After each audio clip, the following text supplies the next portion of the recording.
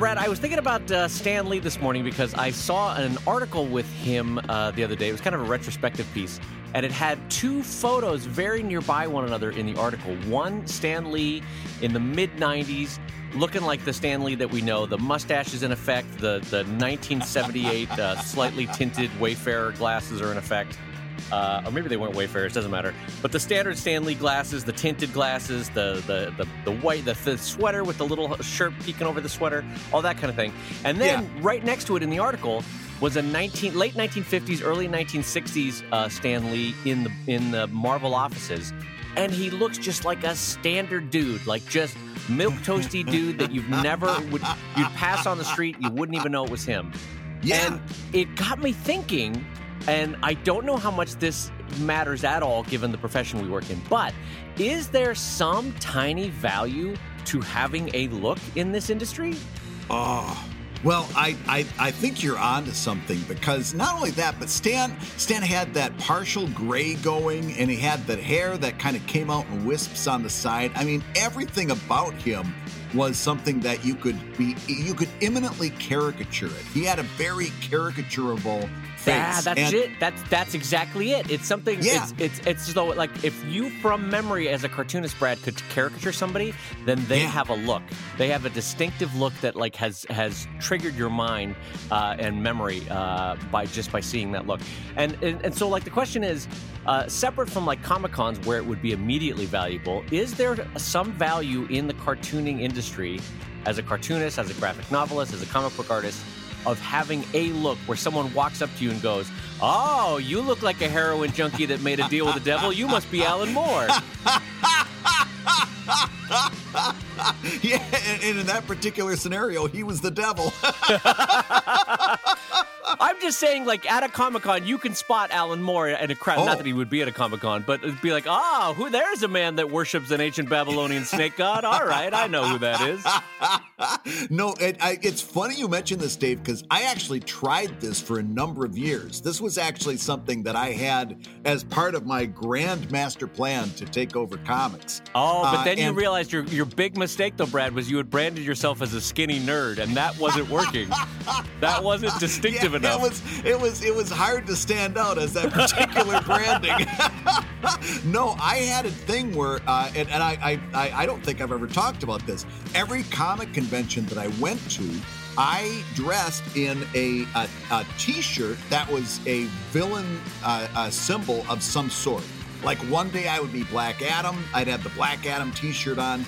The next day I'd have the Bizarro T-shirt on. The next day I'd have Sinestro. And my whole thing was every day, in no matter what, I had a villain T-shirt on, and I thought people are going to catch on to that. I'm going to be, that's going to be a way that people are going to lock into me. Nobody knew, nobody noticed, nobody cared. It was completely missed by probably 95% of the people that came up to the table. Well, I have to say, I exhibited next to you for maybe, 5 to 10 years at multiple Comic-Cons, and I never put that connection together.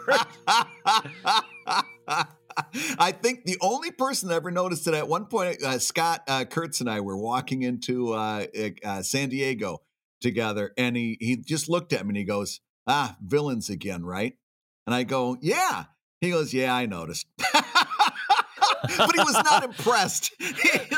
There was not an ounce of, oh, what a neat idea. It was just like, yeah, I noticed. Yeah. But like, how would one brand oneself? Like Drew Carey, you take the glasses off him, he just looks like a standard Midwesterner. But you put those glasses on him and you immediately go, Drew Carey, I see you.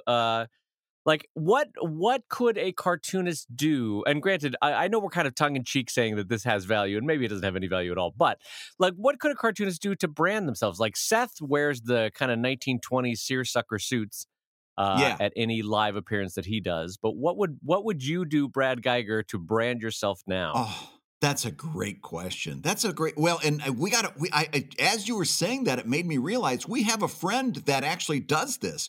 Would you recognize Phil Folio without his vest and his suspenders Oh my God, Phil Folio does branding. You're right. and his buttons and stuff? Yeah, he definitely brands his look. Brad Geiger, you are right. I love it when you. Here was my honest reaction. You said, well, what about Phil Folio? And my immediate reaction was, oh, Brad, you magnificent son of a bitch. Yes, of course. Like, that was my legitimate reaction in my mind was like, yes, I didn't even think of that one. It didn't even hit me until you were talking about Seth, and I'm like, oh yeah, Phil definitely has a look. I'm sure there's more, but now what could we do? That's a great question because there's a fine line between branding yourself and begging for attention. And I'll tell you what the fine line is. Can I tell you what the fine line is? Yeah. Have you ever been to Comic-Con and seen a comic strip called Bob the Angry Flower? Yes, I know exactly what you're talking about. So for those that don't know, and I've never met the cartoonist, he's probably a lovely human being, but he wears a giant cardboard flower all around his head because his comic is called Bob the Angry Flower. But, okay, so that shtick is like, for a second you go, all right, I get it. And then the problem is, though, going on 15, 20 years of Comic-Con now, I've seen him with this cardboard flower around his face. And you got to ask yourself, is that the same cardboard time after time? Is he actually crafting that for every comic convention? I've got so many questions about that cardboard. And what does it smell like after a few conventions if he's not switching it out? How chafed is his beard line all the way around, you know? Yeah, he's got like corrugated 5 o'clock shadow. Wait a minute. Let me try that again. Yeah, he's got like 5 o'clock corrugation. Nope, wasn't better. Nope. Wasn't better. How about, hey, you know. I love that you're like, hold on, I'm going to try that again. He's got an Amish beard made out of corrugate. Nope, hold on. Let me keep working on this. Hold on, I'm going to try it one more time. You know, he's the only person that gets his shaving equipment from Uline. All right, that one got me. Well, fourth time is a charm. It took me 3 swings, but I got there. Oh, God. 20 minutes later, you're like, no, hold on. He's the Lion King, all right, but the Lion King of cardboard. Never mind. Jeez. All right, well, on that note, our 5th attempt at a cardboard joke. Hi, everybody, and welcome to Comic Lab, the show about making comics and making a living from cardboard. I'm Brad Geiger, editor of webcomics.com and cartoonist of Evil Inc. And I'm his friend Dave Kellett, cartoonist of Drive and Sheldon and co-director of Stripped. And this week's hour of comics advice is made possible by your support at patreon.com/comiclab. So Dave, let's talk comics. Let's talk comics, my friend, because it is a big day today for my friend Brad Geiger. Oh. Brad, what is a special anniversary over there in Geigerland? What's today? Yeah. Today is the anniversary of the first day I uploaded a comic to the web. The first Greystonian appeared on February 14th, 2000. So I've been in webcomics now for 19 years. Wow, congratulations, my friend. It was weird, too, because this was the first time ever that it wasn't something like that I hadn't been planning for. In other words, in years past, I made a whole blog post or I had made a big post for my Patreon backers, looking back over the many years and so on and so forth, and kind of recapping all these projects that I've been really excited enough to work on and just all the little things that happened to you throughout the years and what a nice kind of opportunity is to look back and especially on Patreon, thank the people that helped to make it possible. Today, it was just you and I were talking and doing show prep, and I'm like, oh, geez, today's the 14th. It's my 19th anniversary. That's amazing. So Brad Geiger, 19 years ago, how small a fraction or percentage of your future hopes were pinned upon the internet 19 years ago? Oh, well, I'd say about 60%. I'd say if I'm being honest with myself. No, 19 years ago in 2000? Yep. No, you did not. Yep, 60. Well, because here's the deal. My whole master plan was to put this comic on the web to show the syndicates what an awful mistake they made by rejecting me. That was mine too. And that once they saw that, they would make me a syndicated cartoonist. But I also knew even then that was like a 50-50 shot. Can I tell you my mind frame about a year and a half before yours in late 1998, Dave Kellett in Canterbury, England, finishing off my master's degree, getting another set of rejection letters from the U.S. And I was like, I'll show them. I'm going to put my comic up on this internet thing. And then using Microsoft Word to make my first webpage. And that's the honest to God truth. I used Microsoft Word to make my first webpage. Really? Yep. Oh, yep. See, for me, it was GeoCities. Oh, GeoCities. Wow. Do you remember GeoCities? And you could base it on your geographical location. So there was a GeoCities for Philadelphia and a GeoCities for Akron, Ohio, and so on and so forth. And I put it up on GeoCities and, just on a very bare bones type of website. And again, my idea was that I'm going to build such a big audience here that the syndicates cannot help but see what a big, ridiculous success I am. Yeah. And obviously that just never was meant to be. But you found the path that you were meant to walk, Brad Geiger. Everything works out all right in the end. Listen, if you, I realized this several years ago, but at this point, if you would offer me, and this isn't sour grapes, this is just a complete, this is just realistic thinking. If you offered me a syndicate contract today, I would not take it. It just isn't. There's no upside in it at all. There's no way. This is something that that rejection was the best thing that could have ever happened to, for a couple of reasons. It's the best thing that could have ever happened to me. Number one, it led me to a much better place, and for my mental well-being and everything else, I'm much better independent than I am sitting in a bigger truck while somebody else is behind the wheel. Driving the way I might not agree with how they're driving. This is much better for me mentally. And also just the way the economy of the whole thing turned out. I think being an independent is way better than probably, unless you're talking like the Mort Walker level, if you're talking your garden variety syndicated cartoonist, I think webcomics for me is much better financially as well. It was and also number three. Let's not forget number three. Getting those rejections pissed me off so much that for the first couple of years, the whole thing that kept me updating that comic day, and I didn't miss a day for years. I was going 6 days a week. And it had nothing to do with the fact that I realized that I was getting ad money. It was all vitriol. It was all, I'm going to show them. Those bastards. Brad Geiger, powered by spite. You're not kidding, man. That was a large part of what was driving me in those early days was I'm going to show them. They were wrong and I'm going to show them. Yeah, I see. Looking back, I see how that could have impacted both of our 20s. But like you, I have a couple things, and one of them in my life is syndication, where only in hindsight, and this is just good generalized advice even for me now, is that there are some failures that only in hindsight do you realize how good the failure was for you. Oh, and yes. Failing to get syndicated might be among the top one or two best failures to ever happen to me. Yep. Because had I got syndicated, here's what would have happened. Sheldon would have muddled along with the lower tier level of syndicated papers. I would have been miserable. I would never have been able to experiment with my comics in terms of format or themes or tone or getting increasingly weird with Sheldon, which is what I've done. I would never have been forced to develop a whole set of independent business muscles that I've developed.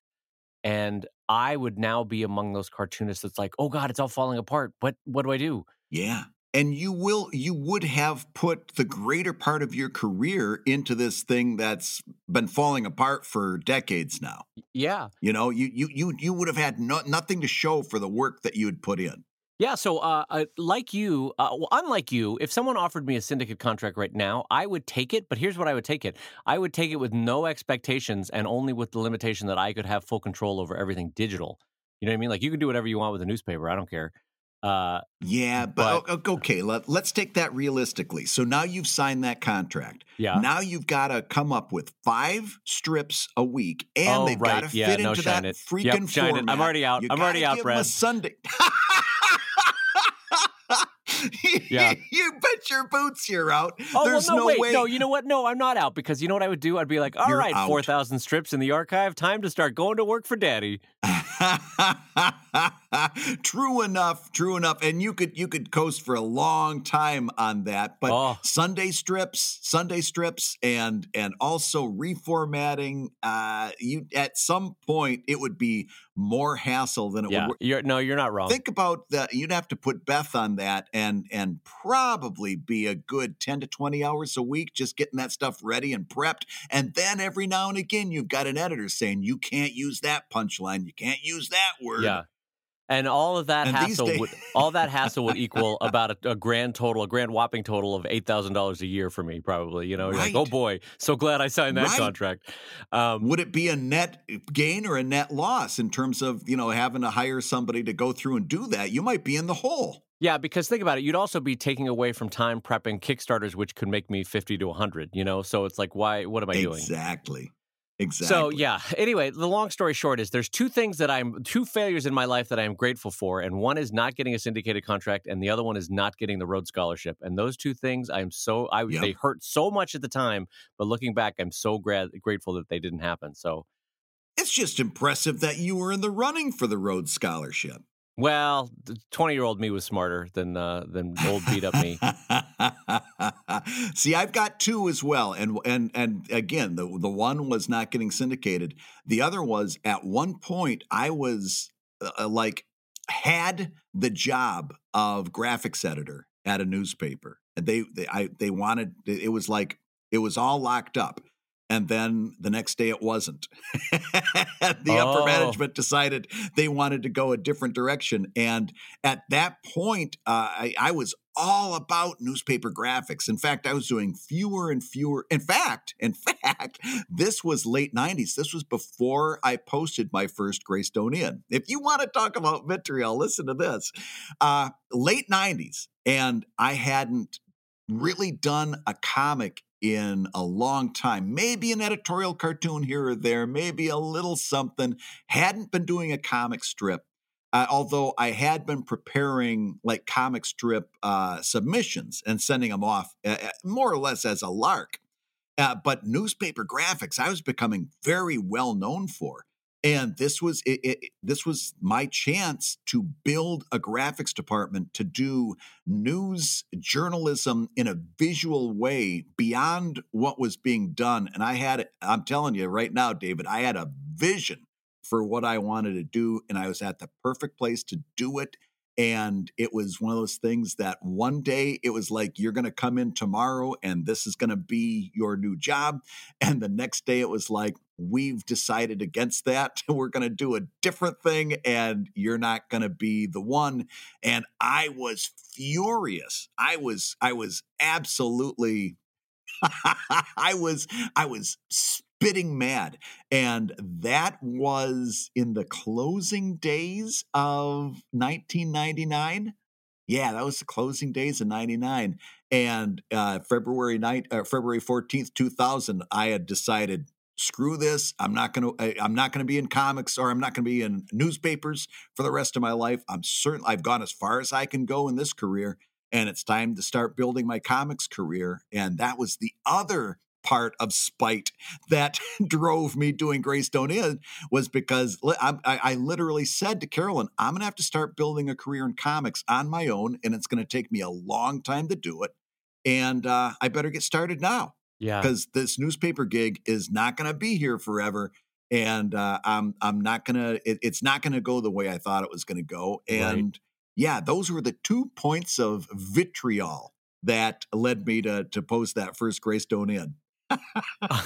It's amazing how, like, so Brad, what do you, I'm holding a microphone, we're on the street. I'm like, Mr. Geiger, a quick question. What do you attribute your success of your career to? And you're like, bile and spite and vitriol. Yes, that's what powered me through my 20s and 30s, bile and spite and vitriol. Yes, being angry all the time. That's my secret, Captain. I'm always angry. And he just takes off his glasses and hulks out. Yeah, I grabbed the microphone away from your hand. Sit down, this is going to take a while. First, there was somebody cut me off in traffic. That was just the beginning of that day, but I remember his license plate, and if I ever find him again, I'm going to smack him. And then... 2 days later, and that's when I first logged into GeoCities. Yeah, I'm telling you, you're not wrong. There was a lot of anger behind posting those first strips. Well, whatever it takes. And on some level, the positive spin on that is you turned a negative into your life into a positive, and that's the best way to take away that lesson. You know, it was something that was wonderful. I mean, at some point, joy supplanted the anger, but yeah, I'm much more joy now than anger. Really, I hardly even think of those resentments at all. Yeah, nor I. Really, I'm thankful that it's probably the senility setting in that we're both like, I'm happy now. Now I'm happy. Everything is okay. I'm not angry at anyone. This is just fine. Yeah, this is fine. Everything is okay. All right. So speaking of everything is okay, I wanted to talk to you about my bookkeeping. This is going to be an exciting topic. Boy, are we going to talk bookkeeping today? Well, so corporate taxes. Corporate taxes are due March 15th. You know, personal taxes are April 15th. Corporate March 14th or 15th. And so I'm trying to get a jump on it because my strategy for bookkeeping is for corporate bookkeeping is always like, I'll deal with that next month, and eventually it catches up with me. And every year my resolution is to be better at it, and I'm not. Yeah. And so in February I'm madly catching up to everything. And anyway, I'm reconciling my books for various Comic-Cons that I did last year, and I wanted to share 2 fun facts with you because I'm not sure what they mean. So overall, good news, my best business year ever. I'm super excited about that. And specifically, San Diego Comic-Con, by a factor of like $2,000 was my best Comic-Con ever. I was like, wow, this is a great show. I've been exhibiting for 19 years, and this one was by far my best show. And then I was like, oh, great. I can't wait to do Emerald City Comic Con. And I go and I reconcile the books for Emerald City Comic Con, and I was down 2,000 from any year that I've ever had before at Emerald City Comic Con. Really? So by far my worst year at Emerald City Comic Con. And I am not sure what my takeaway should be from that. I wanted to ask you what my life lesson should be from those 2 shows. Well, I've got lots of questions, but let's start with the takeaway. So the big question is, are you going to go to Emerald City Comic Con in March of this year? I've already paid for the booth, hotel, and flight, so boy, it'd be a painful thing to walk away from now. Well, I'm locked in. You're locked in. But so this, and I want you to hold me accountable to this because I have said this exact thing the last 4 years. This literally might be my last year at Emerald City Comic Con, just because. You have said the same thing. I remember saying that the last time you said it on this freaking show. This is good. I want this show to make me accountable to Emerald City Comic Con because I feel like I am making a very emotional decision about Emerald City Comic Con and not at all a logical or business-based decision. So this year, I'm going to do the numbers right after the show, and we're going to talk about them, and you're going to be like, no, David, stop doing Emerald City Comic Con. Yeah. Well, okay, now step 1, you've got to promise me you're not going to sign any papers while you're there at the show. Nothing that you're beholden to, right?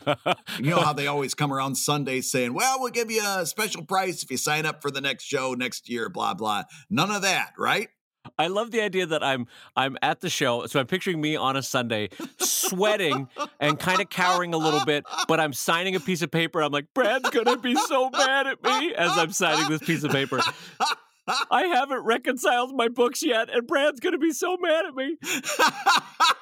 I will be disappointed if I find out that $2,000 lower than That's not now the question is, what changed? Well, it was still profitable. It was still profitable by about, I don't know, $1,500, $2,000, but that's not a lot over a 4-day show. No. That's like a $500 profit per day. And so it's like, I don't know. I don't know if that's worth it anymore. Yeah.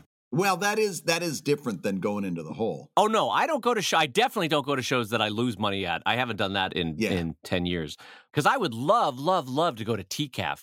But TCAF, I end up with a profit of like for the whole weekend, like $500. And it's like, nah, this is definitely not worth it. I'm not flying up to Canada for this. Yeah. And I would love to do New York Comic Con, but everything in New York is like, all right, that bagel's going to be $600. And you're like, geez Louise, I can't do New York. I know. Oh my goodness. And I've done New York Comic Con on a budget, like taking the bus from Philadelphia to New York, sending my books on a Greyhound bus in their freight, which is a super cheap way to get things from point A to point B, sleeping on Chris Giarusso's floor because he was nice enough to put me up for the weekend. I've done it on a budget, and still had a hard time making a profit. Can I tell you that nothing sounds more rock bottom humanity than, oh yeah, I sent it freight on Greyhound. Like that just sounds like... Well, you know the story behind that. Mama says we're going to get a trailer any day now to live in. Anyway, we're sending this by freight on Greyhound. I had run out of books. I think it was probably the most recent Evil Inc. book, and I hadn't brought enough at New York. 1 year, right in the beginning, when it was just an amazing show. Remember those first couple of years? They had to bring the fire marshals in because it was so crowded. Right. They had such a success on their hands. And I hadn't brought enough books. And I was on the phone to my wife saying, oh my God, it's only, like Saturday. I didn't bring enough books. I sold out. And this place is crawling with people that want my stuff. It's one of those magic situations. And Carolyn says, this was before I had a studio. She says, see, that this is the one that's in the basement, right? And I go, yeah, it's sitting right there in the basement. She says, I can have it to you in a couple hours. And I go, listen, it's not worth it for you to drive all the way here. You got stuff to go on, blah, blah. She says, no, I know how I'm going to do this. I'm going to put it on Greyhound. And the Greyhound bus terminal is a few blocks away from the Javits Center. So she says, I'll give you more information in a little bit. Let me get on top of this. She goes, puts a couple boxes of more books on a Greyhound bus for like pennies. I mean, it was like $20 or $30. Yeah, because it has to ride next to a goat and 2 chickens. That's like that's the Greyhound promise. Yeah, but think of how expensive it would have been to put it like Federal Express overnight. No, I know. I don't know why I'm taking the piss out of Greyhound so much. I just think Greyhound as a concept is funny to me. Keep going. Yeah, but it literally in hours, it was there. I took a little break, walked from the Javits Center to the Port Authority. And then you've got to find your way through that old maze, and I'm not good at that. But within a couple hours, I had more books. It was amazing. That actually is a smart way to do it. And since we're on the topic of freight, I will pass along as a nice pro tip for everybody and for yourself, Brad, something that David Malky introduced me to, which is the FedEx Freight Box. Are you familiar with this? No. It's basically flat rate pallet shipping that FedEx offers. And because we ship so many heavy items like books that are by volume very dense and very heavy, the flat rate of a FedEx freight box. So I sent 12 or 1,300 pounds of books to Patico 2 weeks ago. From California to Massachusetts, it cost me $400 to send 1,200 pounds of books. Holy cats! Yep. So I was like, I'm telling everybody I know about this FedEx Freight Box. Now, here's the caveat. Oh, boy, was it a pain in the ass to get it set up with FedEx. Oh, Nelly. They could not have made that more consumer unfriendly. But the actual box being brought to my studio, us loading it up, them coming to pick it up, that could not have been easier. The price was great. So once you get past the setup process, which involves 7,000 administrative phone calls and emails, oh boy, the FedEx Freight Box is cheap and useful. So that's my pro tip for everybody this week. Holy cats, that's a great pro tip. Yeah, so anyway, getting back to the topic though. So my takeaways for San Diego Comic-Con, as was its intended purpose, the Pug book made its debut at Comic-Con, the new one. And boy, did that thing sell like hotcakes. That book alone was made like $3,500 at San Diego Comic-Con. Just that book. And so I don't doubt it. I heard Spike Trotman say something interesting on a podcast the other day that it's worth repeating, where she's like, I've seen artists that fight the success of certain titles of theirs, and she's like, don't do that, don't fight. And Yeah. that's what I've learned with that Pug book is like, is that do I wish people were buying Drive over the Pug book? Maybe. But why fight it? If that's what they're going to buy at a Comic-Con, let them buy it, you know? Yeah. Why would you sit there and question success? You got a success on your hands. Now go with it. Right. And I view it very much as my gateway drug. Like people that are like, oh, Susan has a pug. I'll get her this Pug book, you know? And then either they or Susan eventually become a Sheldon reader. Like a high percentage of those book buyers become a Sheldon reader down the road. So even if it starts off with Susan has a pug, then it eventually becomes like, I love Sheldon. I got this Pug book last year, and now I'm getting all the books. No, you don't. That's just the thing is don't question success. You don't get to choose what you're good at. You just be happy you're good at something. Yeah, so that's my public doff of the cap to Spike, because I think that point is really good. Is like when you have something that clicks, don't fight it. Like if it's in your mind the second best book you made, but everybody loves it, then let it ride, let it go, let people buy it. You know, don't push the other book. Anyway, so Emerald City Comic Con did not have the Pug book last year. And so I'm a little bit curious if there's a salvific property to that Pug book at Emerald City Comic Con. But I want you to know that I'm ready to be taken to account if this show is not good this year. And you tell me with a hand on my shoulder, David, it's time to walk away. Yeah. Well, that was my next question on Emerald City. What do you think changed? Because that used to be such a solid show. Is there something that's different, or do you think it was the merchandise that you had on hand that weekend? I do think on some level it was the merchandise I had on hand that weekend, but I may be alone in this, and feel free to tell me that I'm dreaming. But it's slowly feeling like a different show to me the more Reed Exhibitions takes control of it from Jim DeMonakis, who ran the show and started the show and ran it for a decade. It feels everything has a little bit more of a fee tacked onto it as Reed takes over more and more, you know, in terms of how they run the show. And it's like I don't know how to explain it. It just has a different feel. It felt more family run and owned and operated, which is what it was 8 years ago than it does now. No, I was wondering about that. That was in the back of my mind when I asked the question. Is that are we looking at kind of a long, steady decline for Emerald City? And if that's the case, it's kind of sad because that was a solid show for a long, long time. Well, like I said, even my worst year ever last year, I still made a profit. And here the thing is, I meet and see readers and more fun for me, other cartoonists that I don't see anywhere else at Emerald City Comic Con. So there's definitely, and I'm admitting this out loud, there is an emotional component to that show that I get to see Canadian cartoonist friends that I don't see anywhere else, but I see them at Emerald City Comic Con. And there's Portland and Seattle cartoonists that I don't see anywhere else, but I see them at San Diego Comic Con.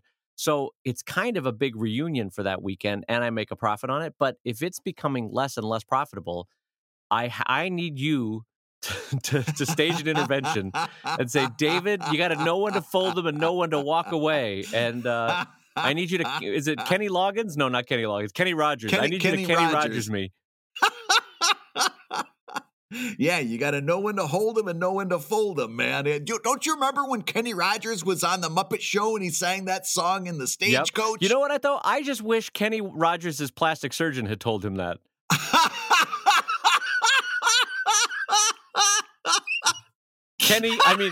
Kenny, we can do this nose job. Listen, we can do it, but you got to know when to hold them, when to hold them, know when to fold them, when to fold them, know when to walk away, know when to run. You got to stop this facelift because you're looking like a freakazoid. You're fully invested in this joke, aren't you? Cut to 10 minutes later, I'm still singing the verse. Kenny Loggins or Kenny Rogers, what happened? You keep doing that. That's not a good look. Who'd have thought that out of the two of them that did all those duets together, that Dolly Parton was going to age so wonderfully, and Kenny Rogers was going to look like the crypt keeper. Dolly Rogers, by the way, who probably Dolly Parton, sorry. Beth Dolly and I Rogers. were talking about Dolly Parton in the studio the other day. I'm not kidding when I say she might be one of my favorite Americans. I think she's an amazing human being. There is nothing about Dolly Parton that I don't like. And when she passes, I'm going to be legitimately sad. Dolly Parton is an amazing human being. All you need to do is next time Steel Magnolias is on Netflix or Prime or whatever streaming service you have, pop in Steel Magnolias. That woman is not only is she a fantastic singer, she could act her butt off. She was really good. Oh yeah, she's got amazing acting range. And the thing that is always ninth on people's list of what props they give her, but really should be number one, is she is savvy as F in business. That woman is an amazing entrepreneur. Yeah, she's smart. I mean, that Dollyland that she's got running, and also she's Dollywood, but Dollywood. Sorry, she's also an incredible humanitarian. Her reading program for kids in the South of getting them books and stuff. Yep. She's great. Yep. Anyway, I didn't mean to make this about Dolly. When really what I wanted to make fun of was Kenny Rogers' poor plastic surgery choices. That's what I wanted to focus on. Really, what we want to say is fuck Emmylou Harris. Let's really get down to that. Oh boy. That was just the first country singer I could think of. I don't have anything against Emmylou Harris. I'm sure she's a nice lady. You know what's funny is like Emmylou Harris. I want to build the backstory for this. Emmylou Harris is at home. The music career has died down, and frankly, always wanted to be a cartoonist. And she hears about this podcast called Comic Lab. She listens to a few episodes. She's like, I'm really, you know what? I'm liking the energy of the show. I'm going to keep listening. All of a sudden, the fourth episode listening to, out of nowhere almost, just fuck Emmylou Harris and just instant tears. Just what did I do? I just wanted to be a cartoonist. Why are these people making fun of me? I didn't ask for this. She puts down her number 2 sable and splashes the India ink across the room, and that's it. No more. Well, back to music for me. It just picks up the guitar again. Singing the blues. Hey, if you're listening while you work, take a minute to stand and stretch.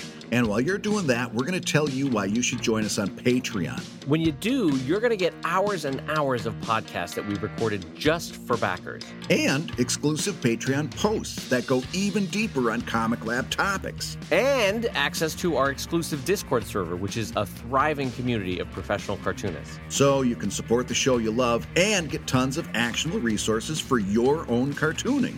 And listen, if you can't swing a pledge this month, we get it. No worries. Yeah, listen, you can still support the show by rating us wherever you get your podcasts. Just leave a 5-star review and a few kind words. That, along with mentions on social media, is incredibly helpful.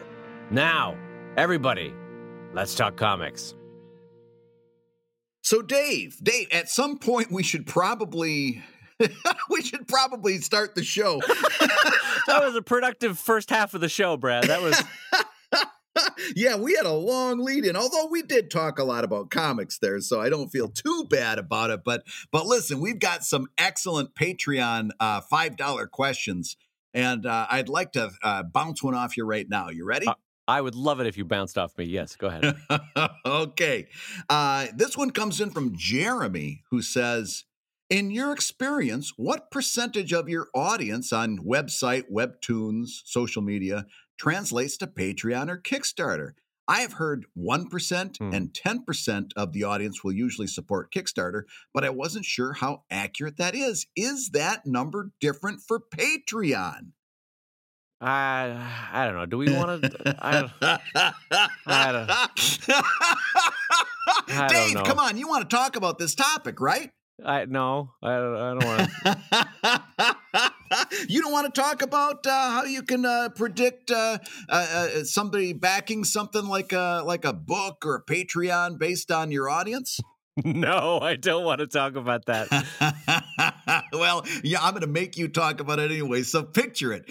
It's Dave Kellett, Brad Geiger, Scott Kurtz, and Chris Straub, and we're writing a book together called How to Make Webcomics. And we decide that along with everybody writing a chapter, each of us is going to write little sidebars. And Dave, do you remember writing a sidebar saying how many sales? It went something like this. Brad, you have it ready? Oh, geez, Louise. How many of your readers will actually buy a book, a t-shirt, or a bumper sticker? The answer is It varies. The audiences for some webcomics will devour books but never ever buy shirts, while for other audiences, the reverse is true. Broadly speaking, over the entire life of your title, don't expect to sell more than 5 to 10% of your audience. 90 to 95% will never ever crack their wallets over the decades you cartoon. And for individual products, the number is even smaller. A new book or t-shirt might sell to a tiny sliver of audience, 0.5 to 5%.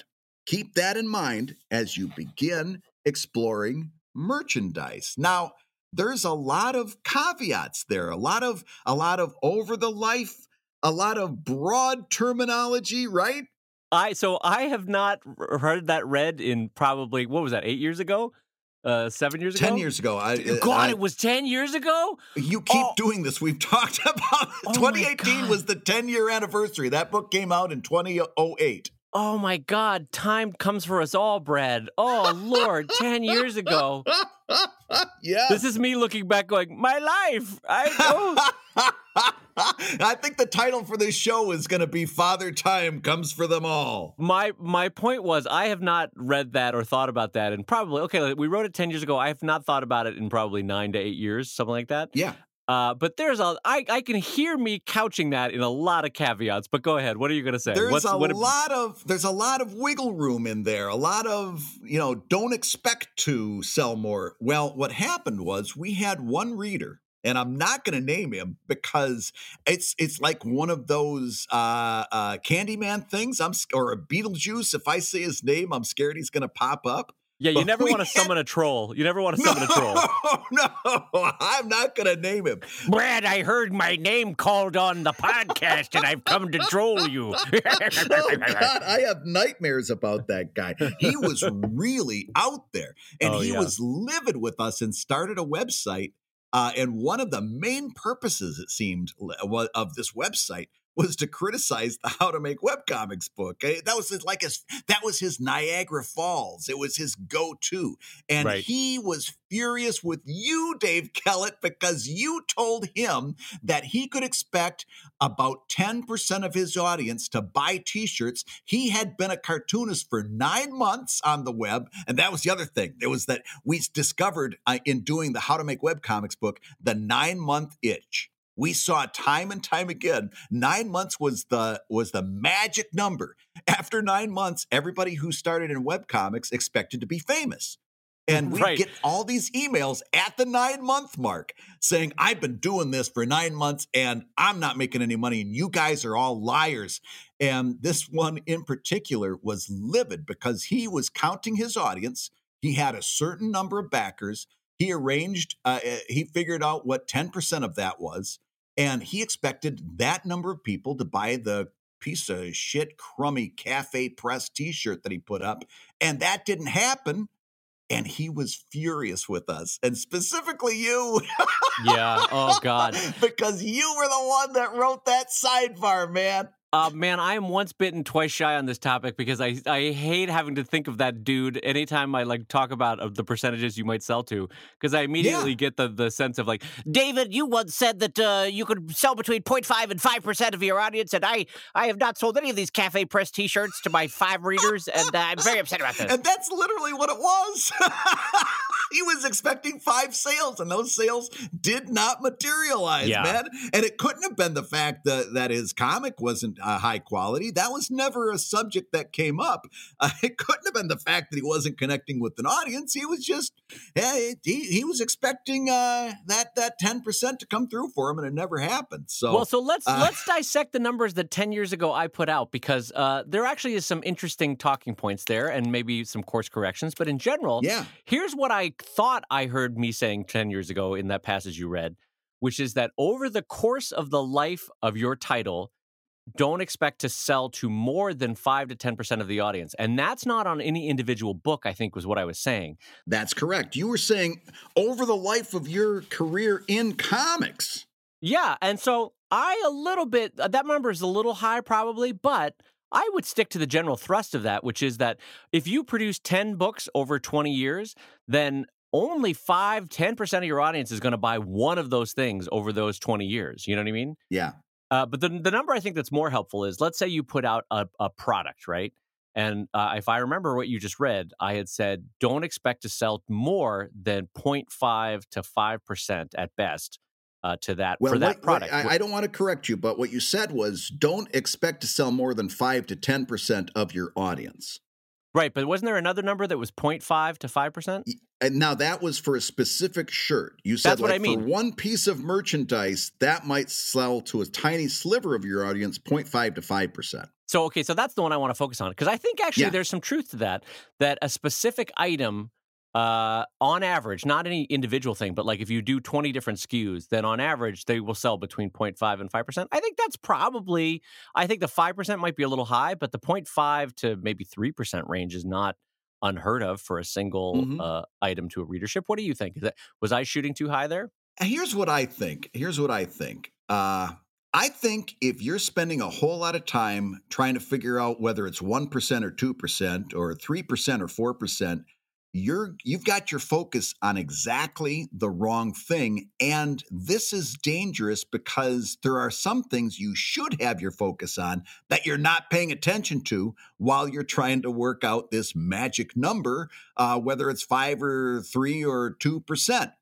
What you should be doing is keeping a close tab on what is connecting with your readers. Yeah. What type of content is connecting? What type of merchandise? What type of Patreon tiers? This is a great course correction. Yeah, because what you're saying is that the overall thrust of this question is wrong, because really it's not like, is it going to get 4.2% or 4.3%? The thrust should be like, right.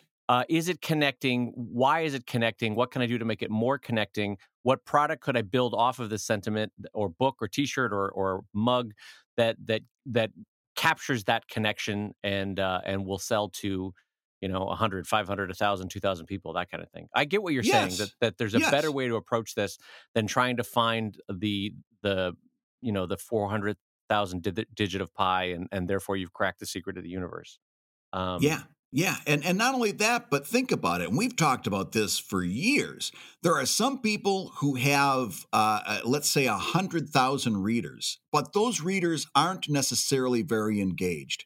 Well, they might have a small percentage of 100,000 readers is going to generate a pretty good lifeblood for your business.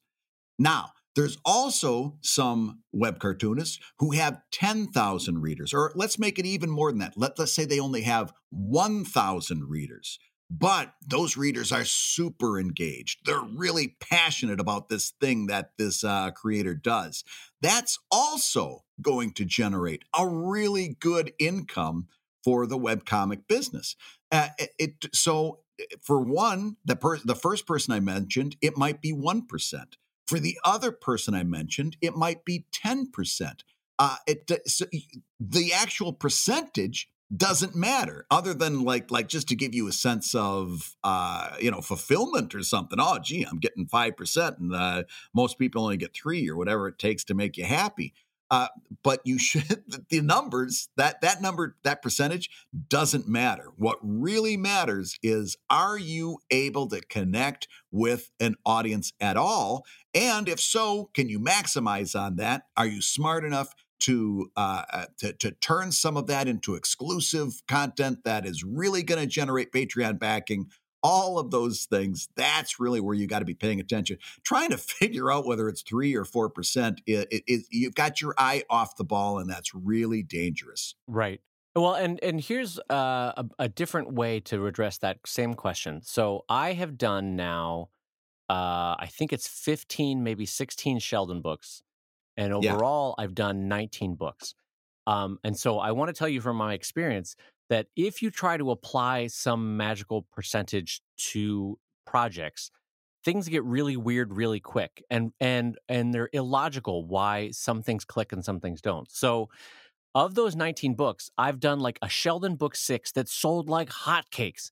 And then I did a Sheldon book 7, and I've joked about this before because the title is Still Got It. And because based on the success of book 6, I was like, I'm ordering a ton of this, Still Got It. And guess what, Brad? I still got it because they're all sitting on my bookshelf. And yeah, you still got it, all right. I mean, the tone and the quality of book 7 matches or exceeds the quality of book 6, and yet it does not sell as well in any context, online, at Comic-Con. And so if I was trying to assign some magical equation to, like, it's going to sell 0.4% to my audience, it sometimes there is no rhyme or reason to what connects. Yeah. And so you just have to be prepared for that. I think the best way to say this, though, that's helpful to the broader audience of cartoonists out there, is that it is a surprisingly small percentage of your audience that will buy anything. That's probably the most helpful thing we can say. Yes. Although I do want to, I think that's probably we're going to leave that topic, but I do want to take a quick little tangent because I think there's something about being a creator, especially in this environment, that makes even the most logical person very superstitious. And what I want to know is, I remember the cover of that book 7.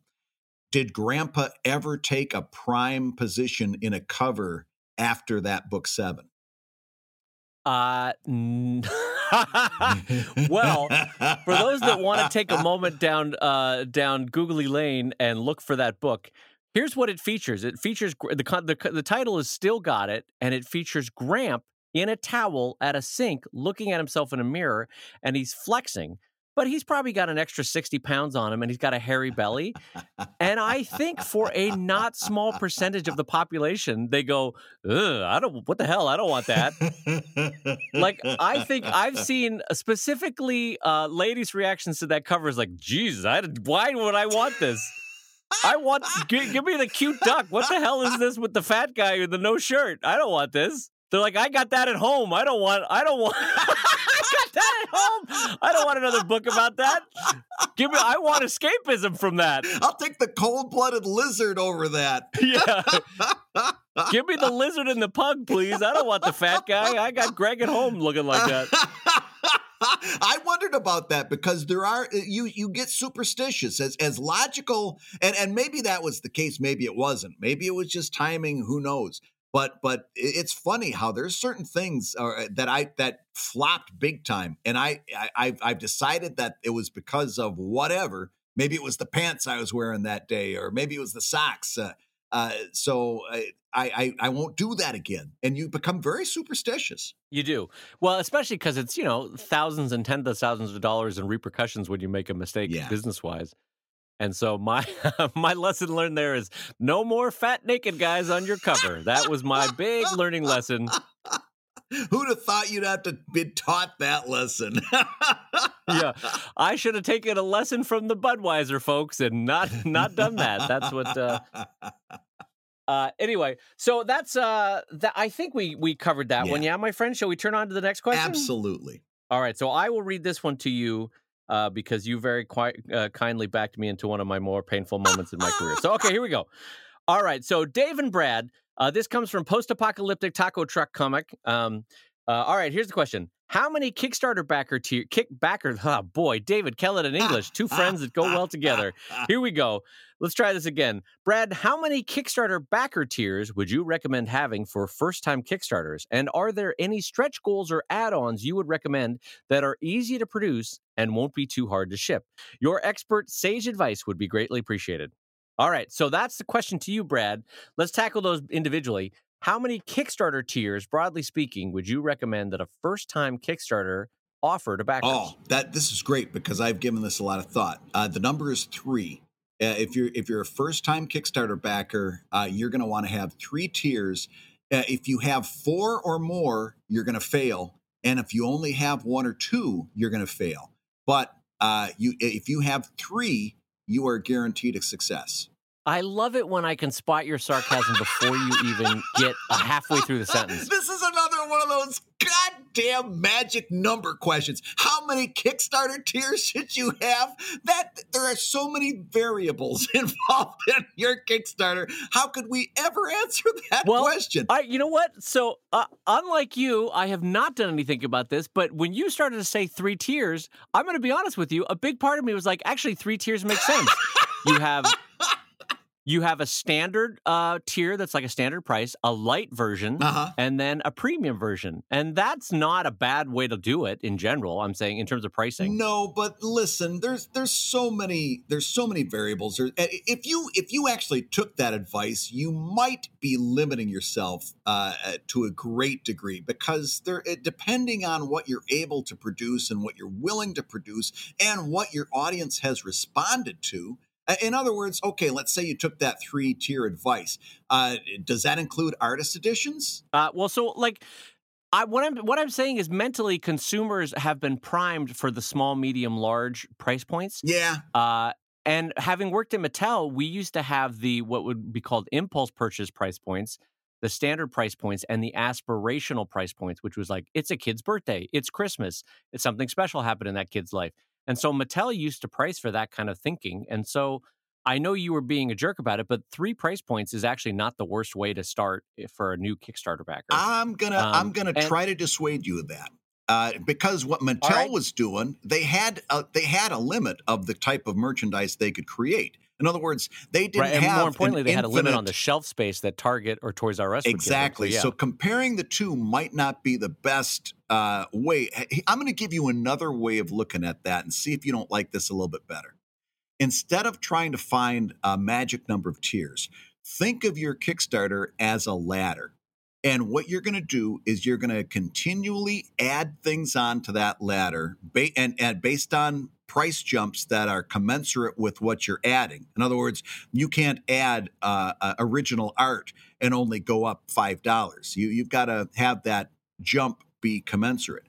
But think of your Kickstarter tiers as a ladder. And you're going to start them at the bottom of the ladder, and they're going to go up that ladder. And every time that price jump's going to go, what your intended response is, oh, that's even better, and it's not that much more. Or, oh, that's even better. Right, okay. I wouldn't mind spending a little extra to get that. And your whole goal is to get them as far up the ladder as you can. And at some point, it's going to top out. And they're going to say, oh, another $100 for original art, I'm out. And I'll stay at the $80 level, or whatever that is. I'm gonna stop you there because I want to co-sign that strongly. I think that's a great way to look at it, where it's a consistent. And I want to add to that. That's why I'm stopping you here. Okay. Because I've seen people make this mistake. Let's use letters as the comparative here. Let's say each product that you're offering is a letter. So tier number 1 is A, and it's $5. Yeah. Tier 2 is A and B, and it's $10. Tier 3 is A, B, C, and it's $15. You get where I'm going with this. So building off Brad's idea, the one thing that I would strongly recommend that you do not do is you don't want to step away from consistency, because you want it to be apples to apples as people are working up that price chain. So you don't want it to be A, B, C, D, but then when you get to the next tier, it's A, C, D, E, but you don't get B, but just on this one tier. Right. And then the next tier is A, B, C, D, E, F, but not G, but you do get H, because then you just end up confusing people. So you what need I'm getting a CPA at is, to help you figure out what you want to be on that Kickstarter. Yeah, what I'm saying is just keep it consistent, where everything is additional, but it's like everything that you saw in the previous tier plus. Yeah. That's the mindset you want to get into, because otherwise you're going to confuse people. I've seen people make that mistake. Not only that, but let's face it, now with stuff like BackerKit, which both of us have used and liked at this point, there's no reason to do that A, B, D, and not C, and sometimes H. You can do a nice, consistent Kickstarter ladder and then have all that other stuff available in BackerKit to be add-ons later. Yeah. Well, and as someone who's done 7 or 8 Kickstarters now, make future you happy and make it easy to fulfill these. What that means is, like, don't make a lot of weird hoops that you got to jump through. Like, if you back at this level, I will draw you as a character, but as a Vulcan, but in the original series, and you're going to be riding a dragon, and like, you want it to be easily reproducible, cheap to produce, easy to ship, and not hard, not mentally taking up a lot of your mental space. You want it to be something that can rapidly cranked out. So things that could be included would be the lowest tier. You want to do an ebook. You want to do something digital that just basically a digital thank you for a $5 to $10 pledge. Wouldn't you say that's a good starting point, Brad? I am wholesale with you. And then whether you're doing a mug or a T-shirt or a book or whatever the physical product is, the lowest tier is just that physical product. That's a standard one. Yep. And then some low cost but high perceived value items that I would recommend are very well printed postcard prints. These are like little 4x6 or 5x7 postcards Mhm. that have all the qualities and hallmark of a very nice print. Those flat pack, which is key. They have a lot of perceived value because they are literally, as we used to do with shelving retail for Mattel toys, it has a nice perceived value because it's a wide and tall item, even though it literally is micromillimeters thick, Right. that kind of thing. Um, and then prints in general, whether they're 8x10, you always want it to be something that can be inserted easily and without a lot of destruction into a package. Pins are great. Bumper stickers are great. What else? What else am I missing, Brad? That's easily added on for low cost, easy to ship, and that adds value. Well, both of those things are good, but what I'm going to also take a little side trot over here and say, don't neglect digital stuff as you're going up, because again, those aren't going to cost you anything to ship. And I've seen Yep. a really big response, like way bigger than I thought. I had some Kickstarter tiers that was basically everything from the previous tier and then a whole bunch of digital stuff. And those got a really big response. So don't Yeah. discount ebooks and e-comics. People enjoy those a lot more than you think they do, and they don't cost anything to ship. Yeah. Can I take a side trot from your side trot? Take a side trot. By the way, I love the phrase side trot because it sounds a little bit like the burrito you ordered went bad and you're not. Oh all right. boy, that lasagna just hit me. I'm gonna have to take a side trot. Oh boy, I should not have had that couscous. Boy, I've got a side trot action thing going on here. All right, so anyway, what I want to say is, you know what would have been funnier than couscous? Goulash. Goulash is always funnier as a phrase. Goulash is a funny word, funnier than lasagna. That's a funny word. Yes. Why did I do couscous? Couscous is a weird one to try to, because it's got that repeated vowel. Couscous is only funny when you say an amuse bouche of couscous. That's the only way to say that funny. Anyway, God, now I lost my train of thought.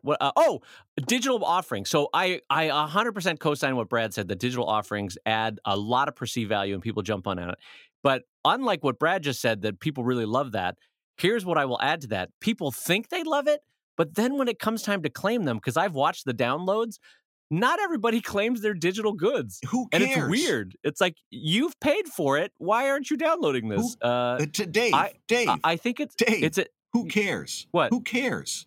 They paid you money. They've No, They've already given you their money. If they don't download it, that's Brad, fine. As long as they give you their money. You're missing the point. I am not looking a gift horse in the mouth. I'm just saying, like, it's fascinating to me that people are like, okay. Yeah, I'd happily pay $20 extra for PDFs of every Sheldon book. And then like, okay, great, here's the links. And I don't know, 30 to 60% download it and the other 70 to 40 don't. And you're like, why did you back this? No, I weird. co-sign that strongly. And I've seen, and by the way, Dave, I've seen the same thing where they love getting it. And you know what I think it is? I think they like knowing that they've got it and that they can download it anytime they want. They just don't want to do that right now. But they like knowing that they could. Right. But in the meantime, what a tremendous upsell it's been to add those digital goods to their bottom line, which is great.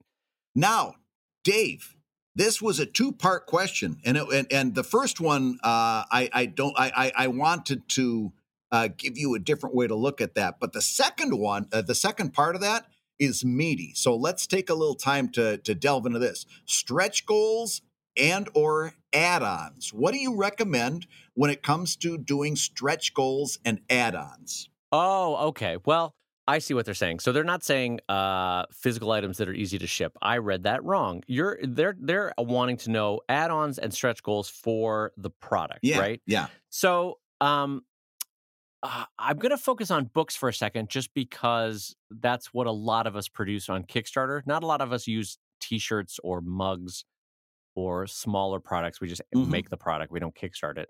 So let's talk about books. Things that I have found that do not add a lot to the bottom line, more than a few $100 to the cost of goods sold, but add a lot of perceived value, include UV spot printing, which is a type of clear liquid plastic that is printed onto the book that gives it kind of a sheen in certain spots. So UV spot printing is a great one. foil printing, which is a little more expensive, which adds a metallic spot hit onto a book. That has a lot of perceived value on a shelf or on a Comic-Con or even on a website if photographed well. And that one costs a little bit more, but is also worth it. Shrink wrapping a book is great. That literally adds pennies onto the book, but not only does it protect the books in shipping, customers love it when they can crack open a book and it feels perfectly fresh from the factory clean. Yeah. And so that one I would recommend. A bookmark, a built-in ribbon bookmark adds, I think, 0.2%, 2 cents or 6 cents, something ridiculously small to a book, but has an incredible quality feel to it. Slip covers in general, French flaps if it's a soft cover. Jumping from black and white book to color is a big jump, but if you can make it, boy, people love a color book. What else am I missing, Brad? What did I forgetting book-wise? Those are all ones that a bunch of those are ones that I'm always jealous of you because you do them. And I'm like, one of these days I'm going to experiment with that. Each and every one of those are good. What I would suggest in terms of talking about stretch goals, though, are what you see sometimes people are like, if you do this, I'll print a second book, and everybody, and I've actually kind of experimented with this and came out okay, but it's dangerous. Oh boy, I feel like that's a mistake though. Yeah, where you say, I'm going to do a second book and I'm going to throw that in and blah, blah, blah. Be very careful with your stretch goals that in an effort to make that number go higher and higher and higher, that you don't end up making your costs go higher and higher and higher, and you end up eating some of your profits. So be very careful. You know what? There's a lot to be said for a well-managed Kickstarter, even if the number doesn't go into 6 digits. A well-managed Kickstarter that covers all your costs, gives you a little extra merchandise to sell at the end, gives you maybe a little extra profit that you can use to cover any incidentals that come up. There's a lot to be said for that, and that can happen without making that number go sky high. What I see time and time again is people that get Kickstarter fever, and they're like, and I'll give you this, and I'll give you that, and because they like seeing that number go higher and higher and higher, and it's like, you're going to have to come through with all this stuff at some time, buddy. Oh, boy, do I agree with that. But I want to say, though, that if you do get Kickstarter fever, and we all kind of do at the last week or 10-day point, if you do it with work that's already done. Yes. Don't promise new stuff. Yes. So what I mean by that is if we can break the $40,000 point, then everyone will get the second Evil Ink PDF ebook for free. Right. Everybody. Doesn't matter what tier you're at. So tell a friend and get them on the Kickstarter, right? Yeah. Or everybody that if we can break $50,000, then everyone's going to get the Evil Ink screensaver set featuring 20 different screensavers that I produced 4 years ago and haven't opened up that zip file since, but you're all going to get it. You know? Yeah. Something like that.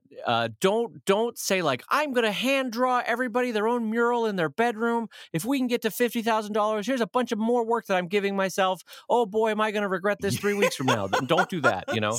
Yeah, because Kickstarter fever is always followed by Kickstarter hangover, where you wake up the next morning and you go, oh my God, did I promise all of that? I want you to approach your Kickstarter planning like the plastic surgeon should have done with Kenny Rogers. I want you to say like, look, the nose job is okay, but let's not do the eyelid lift. It's going to make everybody freak out and you're going to look like an alien. Let's not do that. Let's not do the cheek implants. That's weird. That's adding a lot of stuff that nobody needs. Don't do that. I remember I shared an elevator with Kenny Rogers once, and I told him, I said, you know what? I think you went way too high with the eyebrows, and I got to tell you, he looks surprised.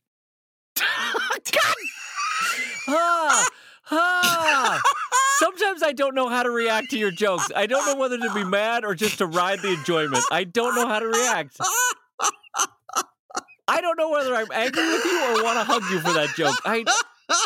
Brad, your jokes confuse me.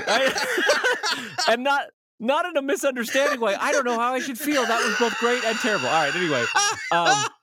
Hey, I'm going to be honest. He looked surprised. That was a great delivery, though. You're very good about the... anyway, all right. So now that we've... Well, listen, I don't think we could find a better place to bring this podcast to a crashing halt. So I'll tell you that you've been listening to Comic Lab, the show about making comics and making a living from comics. Well, your hosts have been Brad Geiger, the editor of webcomics.com and the cartoonist of Evil Inc. at evil-comic.com. And Dave Kellett, my friend, co-director of Stripped and cartoonist of Sheldon at sheldoncomics.com and Drive at drivecomic.com. And a special thank you this week to Kenny Rogers Lawyers for not suing us for defamation. All right, and the Comic Lab theme song is used with permission from Andy Creighton at theworldrecord.net. And this episode, as all episodes, was edited by Matt Woodard of Woodsong Productions over at www.woodsong.media. Comic Lab is made possible by your support on patreon.com/Comic Lab, so we'll go ahead and say that twice. Patreon.com/Comic Lab.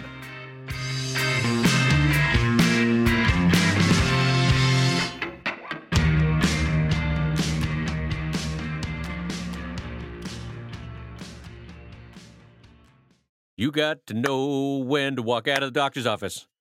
Know when to walk out of the doctor's office. Just walk out of the doctor's office. Just go back home. You don't want that ear lift. It's going to make you look like a freaky dog. You don't want... I don't know. That broke apart. Boy, I lost the meter. I lost the tone. I'm not good at singing, Brad. I'm not a good singer. I know you're not.